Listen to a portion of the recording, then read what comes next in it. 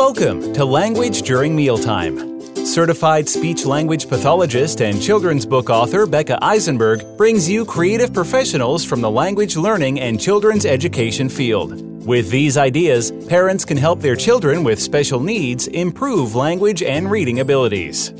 Hi, my name is Becca Eisenberg. Welcome to my podcast, Language During Mealtime, episode number 42. Today, I'll be interviewing Helena Khoury, author of The Paper Kingdom. Helena Khoury works as VP at Sony Pictures and also as a writer of children's books. Helena's lifelong dream was to be a writer, and she has been in love with picture books as an art form ever since she was a kid. Her latest picture book, The Paper Kingdom, will be released in a few weeks on February 18th by Penguin Random House. The Paper Kingdom is based on her childhood and has received star reviews from Kirkus and Booklist, who called the book enchanting and powerful. The book is also the list of most anticipated children's books of 2020 by BookPage. You can visit Helena on her website for more information about her writing journey. And her website is helenakkhoury.com, but I'll be having a link to that in my description as well. So thank you so much for being here today. Thank you, Becca. I'm so excited to speak with everyone. I love your book. I mean, we were just talking a couple minutes before we started about when the book arrived in my house. I immediately loved it. I read it to my kids, and I don't know, it was like one of those books that just sort of sat with me for a while. I just kind of kept thinking about it because it's so unique. It's so different. Thank you so much. So maybe we could start off with talking about, what inspired you to write The Paper Kingdom and just a little bit of a synopsis on what the book is about. Sure, no problem. So The Paper Kingdom is based on my childhood. When I was very little, about 3 or 4 years old, my parents worked as night janitors in LA, and they often had to take me with them to work due to lack of childcare. So obviously I was a cranky 3-year-old wanting to go home and sleep. And so in order to entertain me, they would zoom me around in wastebaskets as if they were race cars, and they told me funny stories. And then one night, about a few years ago, I was driving around LA late at night, and then those memories just flooded back to me. And I really wanted to write a story about that time where creativity and imagination can turn a really dreary situation into something pretty magical. So the story I wrote, it features little Daniel who has to go to work with his parents, and he goes expecting a really tedious night, but instead, thanks to his parents, he finds magic. And so, fast forward about a year or two of revisions, the book sold to Penguin Random House, which was thrilling. And then when they hired the artist Pascal Campion to illustrate the book, I was so thrilled. Pascal is recently known for his cover art for the New Yorker magazine, and his last one in January was incredible. So I hope you guys check that out. And there's one particular spread in my book, The Paper Kingdom, where the family is driving to work at night, where you can see echoes of Pascal's New Yorker covers. And the way he drew the cityscape on that page, it really captures how I felt when I was a kid driving to work with my parents late at night. Yeah, it's so beautifully illustrated. And you know what? I think what I love about it is that, it's based off your experience as a child. But what I also think it's great for kids to learn about is that, when they leave school, or when I think even as adults, when we leave work, somebody goes into work to help clean up and to help, make things ready for the next day. And so, I think with my kids, it led a really nice discussion about, who is at your school at night, and, why that job is so important. But I also think what I liked about it too is that it actually showed the reality of parents who don't have childcare, or if your childcare cancels. What do you do? You have to go to work, so you bring your child. And instead of it being boring, it was exciting and magical. And I think, that was all due to the parents kind of making this a really positive experience. Exactly. And you've captured something that I was hoping to achieve with the book, which is to show kids, show them some members of society who are normally invisible. These aren't rock stars or athletes or celebrities or people that we hear about. These are night janitors, and they clean offices when the building is empty, when everybody else goes home. And so I'm so happy to hear that it led to a discussion with your kids. I wanted kids to see how people live and to see parents at work and what they do for their families. And, I think one of the magic of books is that it teaches kids to feel empathy.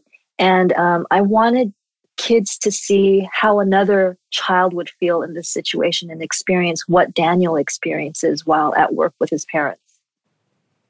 Exactly. And I also think to add to that with empathy is also like perspective taking, to kind of understand from what you were saying, like other perspectives. Exactly. Because I think a lot of kids can't relate. A lot of kids would not be able to relate. But after reading the story, how would Daniel feel, after being up part of the night? He might be tired. But what did the parents do to make this a positive experience for him? And, would you like to what's you coming to work with me like, because sometimes I'll bring my kids to work and, right. So, what is that like? So there's just, I don't know, so many great lessons. And I guess I touched upon them already, but, when you were writing the book is, as far as your goal for like what children wanted to gain from the book, what they want to learn from the book. Is there anything that I didn't mention or you didn't mention yet? I think you've captured it. And also just the sense that, a situation that seems quote unquote boring, it doesn't have to be. If you've got curiosity and imagination, it doesn't have to be boring. But I think you've captured exactly what I was going for. Okay, great. And I also think just one of the things is that, as parents, I think sometimes, we're rushing and everything is so stimulating all the time. But I think, I don't know, to me, it made me pause a little bit just to be, it's all about perspective. Like if we're going to go do something, I think the other day I was going somewhere with my son and it could have been really boring, like whatever we're doing, we had like some time to kill. And I was like, oh, it's going to be so exciting. We're going to go on an adventure. And I was like, and he's like, where are we going? I'm like, I have no idea. But anyway, so we wound up at this really good coffee shop that I'd never been to. And we had this hot chocolate and it was great. And like, it was so fun for him because it was how I made it fun. Exactly. And it's not, believe me, I'm not always like, that I'm not always like that. Sometimes I'm tired but it reminds us as parents that we it's all about like kind of making it fun for the kids. That it's about how we view it as well. And that excitement is contagious, right? Exactly. Yeah. So can you tell me about your background, how that influences your writing? Because you've written other books as well. Sure. So my ethnic background is I'm Korean. My parents immigrated from South Korea when I was about almost 2 years old. So I identify myself as an Asian American, and it definitely influences my writing because I have a heightened awareness about the need for diversity in children's literature. So I feel this responsibility to bring certain stories to light, stories that people may have never heard about. So, I think about when I was a kid, I would have loved to have seen kids like me in, say, an Encyclopedia Brown book or a book about a kid going on a mystery or trying to solve a mystery or going on an adventure, just a normal story. I would have liked to have seen somebody like me in. So I really want to write books where there's a diverse cast of characters who are doing fun and cool things like going on an adventure or solving a mystery. And also, to add to that, my background also includes legal training because I practiced law for a while. And so one thing that's really helped me about my legal training for my writing is that I've become super organized. I wasn't always this way. In fact, as a kid, I was always the one with the messy room. But having gone through law school, I've come to be super organized to the point where I have files for everything that are meticulously labeled and drafts that are meticulously labeled. So I think it helps to have an organized system when you're doing something like creative writing. Yeah, and that's what I loved about you. You have such an interesting background because you have that law background, but then you also work in a movie studio. So could you talk a little bit about that and what you do there? Sure. So I started off at Sony Pictures as one of their lawyers, their in-house counsel. And then I quickly realized that I wanted to do more of the business side. So that's what I do now. I work on the business side. I've been at Sony for 12 years, and it's a fantastic place to work. I feel like it matches my personality because, a movie studio is basically a storytelling organization. So, we make movies, we create this wonderful, fantastic world. So I love working at a movie studio. I love the energy and the creativity. I work in a department where we negotiate deals to distribute movies after the theatrical release. So what that means is after the movie moves off the big screen, it gets distributed into people's homes via VOD, streaming, etc. So that's where my department fits in. And what's really cool about that is that there's so many parallels with the book industry. Just by being at work for my day job at Sony, I learn about what it's like to create buzz for content, getting reviews, marketing pushes, distribution into retailers like Amazon, so on and so forth. And all this is applicable to the book industry. So I learn about, my passion, which is writing, while I'm at my day job, which is really neat. That is really cool. That really is. And so what kind of inspires you to begin writing a story? Is it just, start off with like a thought and then it turns into, maybe you just writing the text down, or how does it work for you? Like, how do you get from the story in your head to it on paper? Right. So I feel like one of my issues is that I have too many ideas and I don't know which one to pick sometimes. So I let those ideas kind of sit with me for a while. And the one that keeps haunting me, the one that keeps nagging at me, I'll finally create a file folder, back to the whole organization thing. I'll create a file folder on my computer and take a blank page and start writing down ideas related to that storyline. And then, I try to get things down pretty quickly on the page because I don't like facing a blank page. Sometimes it's very intimidating for me. So I like to write down my thoughts, character ideas pretty quickly, and then I'll start shaping the story. But I think for me, the challenge is just getting started. So once I feel that impulse, I get started right away. And so one of the questions I had just about your book before we move on to your other books. So how did you get the name for the main character?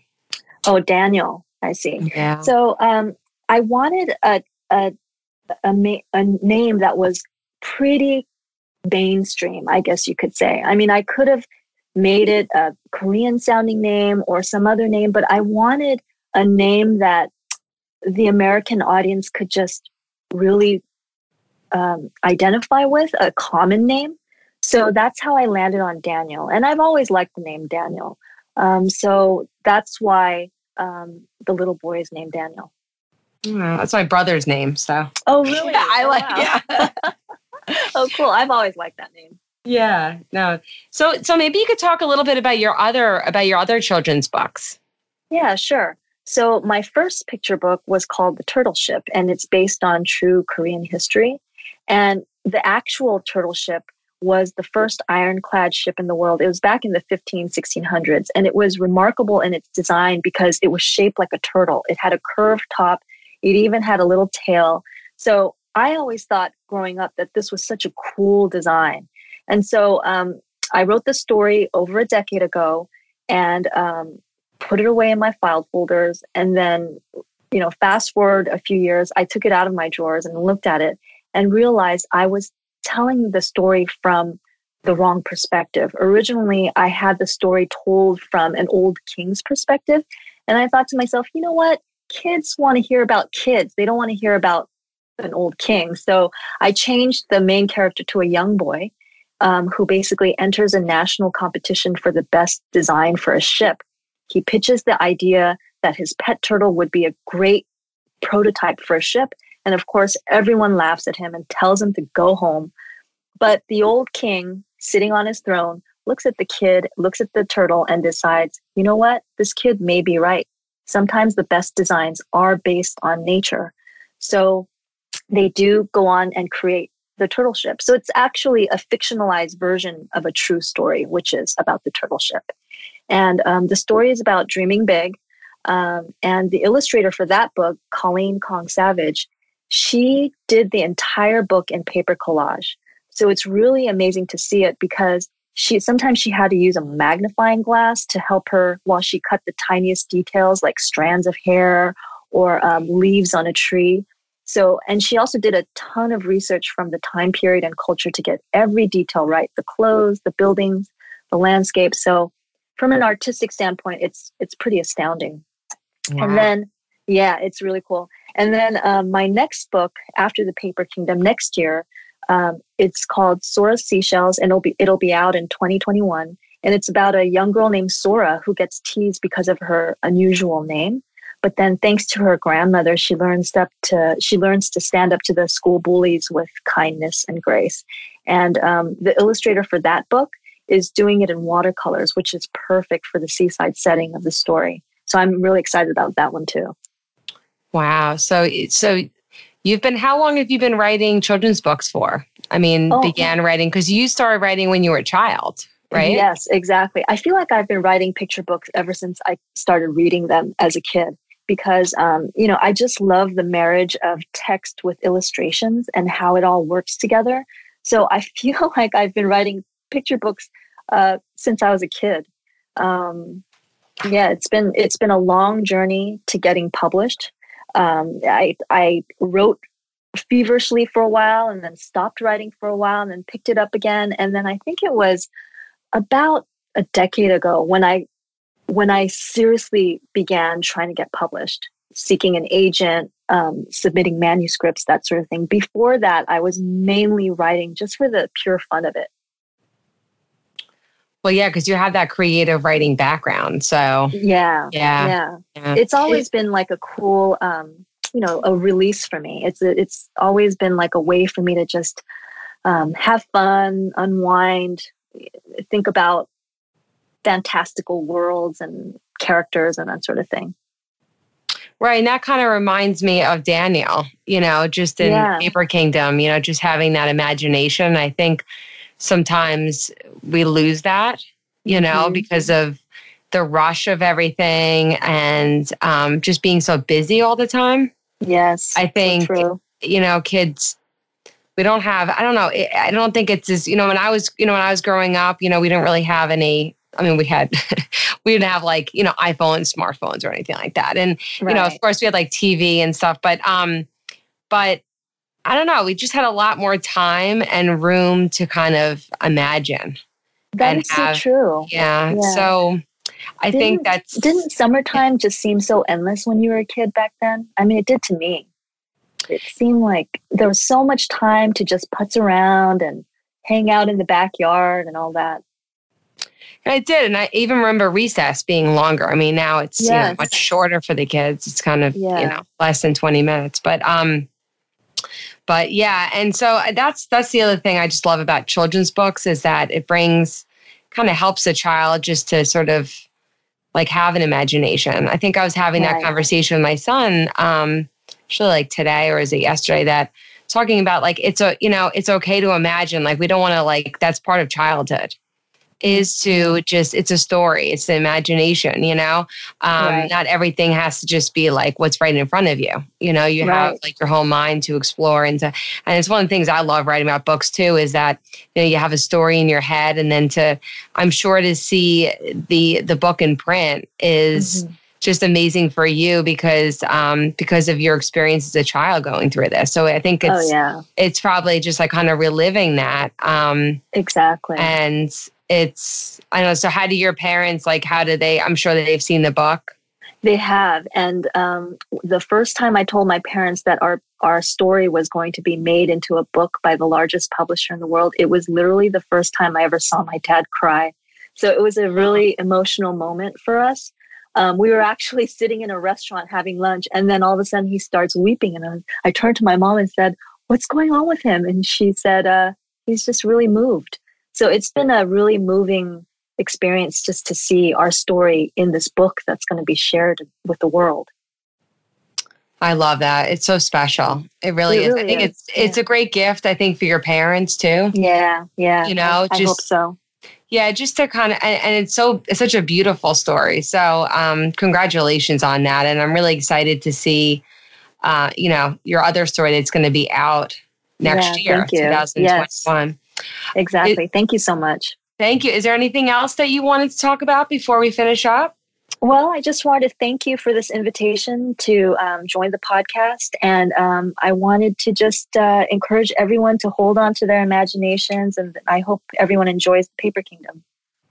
Oh, I can't imagine anyone who wouldn't. I loved you. it. You're so sweet. I literally hugged the book. I loved it. I really. Thank you. Well, thank you so much. Thanks for listening today. Listen and learn with us at Language During Mealtime.